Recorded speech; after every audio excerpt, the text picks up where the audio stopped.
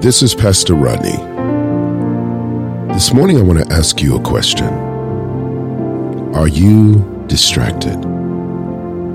Are you distracted? In the word of the Lord, in Luke chapter 19, Jesus tells a story of a nobleman who went into a far country to receive for himself a kingdom and to return. It says that he calls his 10 servants, delivering to them resources. And he says these words to them, "Occupy until I come." And as the story goes on, these servants, some of whom were productive and produced a good return, but there was one who hid what was given to him, keeping that but never increasing what he was given. And Jesus calls him a wicked servant.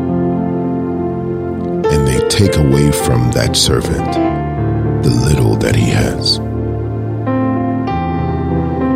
Today I want to ask you, are you occupying, or are you merely just preoccupying? To occupy means to do something that's meaningful or productive, rather than to be preoccupied means to be busy or distracted. Many of us, we go through things in life, and there are some that spend their time doing things to cover other things that they really know that they should be doing. Even in my life, there's been many times that I found myself being distracted and not really being productive, not really accomplishing anything that's meaningful. Like, for example, you could be on Facebook and spend hours on Facebook, not doing anything.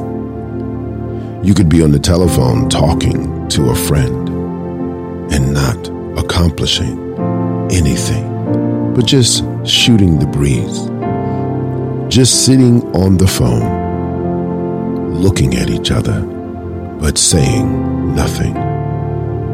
I love what Paul tells Timothy in 1 Timothy chapter 4. He says, "Let no man despise your youth, but be an example of believers in word, conversation, in love, in faith, in spirit, and in purity." He says, "Until I come, give attendance to reading, to exhortation, to doctrine." And then he says, "Don't neglect the gift that is in you." Don't neglect it. Let me ask you a question. Have you forgotten who you are? Have you forgotten what you are capable of doing? I know life is filled with a lot of ups and downs, and for many, we have lost loved ones. We have lost certain things that we love. And it's so easy to get distracted and preoccupied with other things that are meaningless. Today, spend your time occupying this day with things that are productive and not with things that are meaningless. We pause, we reflect, and we emerge to life in Jesus' name.